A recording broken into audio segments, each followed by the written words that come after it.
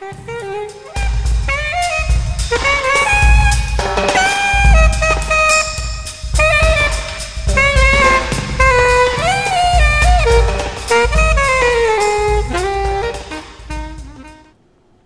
this is Heather Ross, and this is episode 2 of my podcast. I'm recording this on Sunday, February 10th, 2008, and currently it's about minus 40 degrees with the wind chill here in Saskatoon. After recording my introductory podcast recently, I've been thinking about what do I want to talk about in my first real podcast.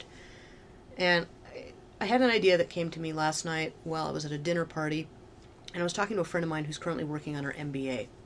And she's very interested to know about the use of social networking tools such as wikis in business. And some of her classmates aren't as enthusiastic, and this really got me thinking. Now, when I was a K-12 student, schools always seemed to be about preparing students for what the workplace would be like.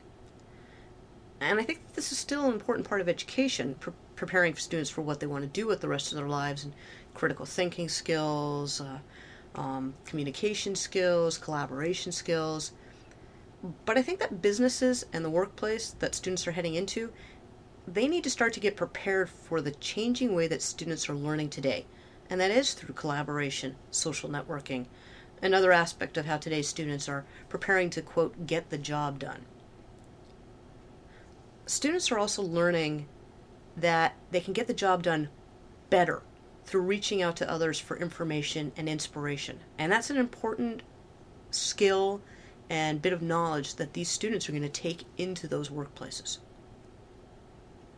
And the amount of these students are using tools like wikis, Google Docs, Twitter, Facebook, MySpace, and other collaboration and network building sites, that's just continuing to grow. This isn't going away. As we're seeing in the current U.S. elections, some politicians are recognizing this. All the presidential candidates have websites, and some of them even let supporters blog using blogs that are within the candidates' websites. Barack Obama is one of these. Now, several have also made use of YouTube and Facebook to reach out to younger constituents, and it's working. Campaigns are adapting to keep from alienating what is quickly becoming an increasingly important target audience. I'm one of those people who reads several books at once, and currently I'm reading Carl Honore, and I'm sorry if I got his name wrong, his book In Praise of Slow, which I started reading after watching his TED Talk, and if you haven't seen it yet, really, you should go look at it. There's a link included in the blog post that goes with this podcast. I'm hoping that by reading In Praise of Slow, I'm going to slow down and pick one book to read at a time, but right now I'm also reading 2 other books. Wikinomics by Tapscott-Williams and Out of Our Minds by Ken Robinson, who also gave a brilliant TED Talk, and again, the link is included here.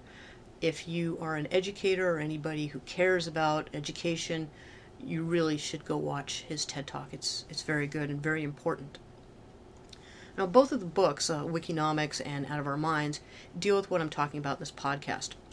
Robinson discusses how we need to stop teaching the creativity out of our children, which we've been doing. And we need to stop this because we need these students, as they grow up, to be innovative and creative, to come up with the ideas that are going to deal with today's and the future problems that our world is facing. Tapscott and Williams talk about, and as it says on the book, the subtitle is How Mass Collaboration Changes Everything. And in the book, they discuss businesses that are getting this message. Now, just as we need to continue the trend towards student collaboration in education, businesses, community organizations, politicians, and anyone else who wants to hold on to power, sell a product, or recruit people for the future, or bring about any change in the future, they need to see that they just can't continue with the way they've been doing things. It can't be business as usual. If they want to recruit employees, volunteers, or future leaders, they have to start to recognize that today's students are doing things differently. Some in business are going to argue that, well, why don't we just change the way education is and get them back into sitting in rows and working independently and doing what they're told. But it's too late for that. And even if schools were mandated to go back to that kind of foolishness, much of the learning, collaborating, and networking is going on outside of the traditional classroom walls. And frankly, that's what's happening in business at the employee level, whether management or politicians or whoever it is realizes it. This is already going on at the grassroots level. Now, if you're listening to this in iTunes, pop over to the podcast website and you can find links to what I've talked about.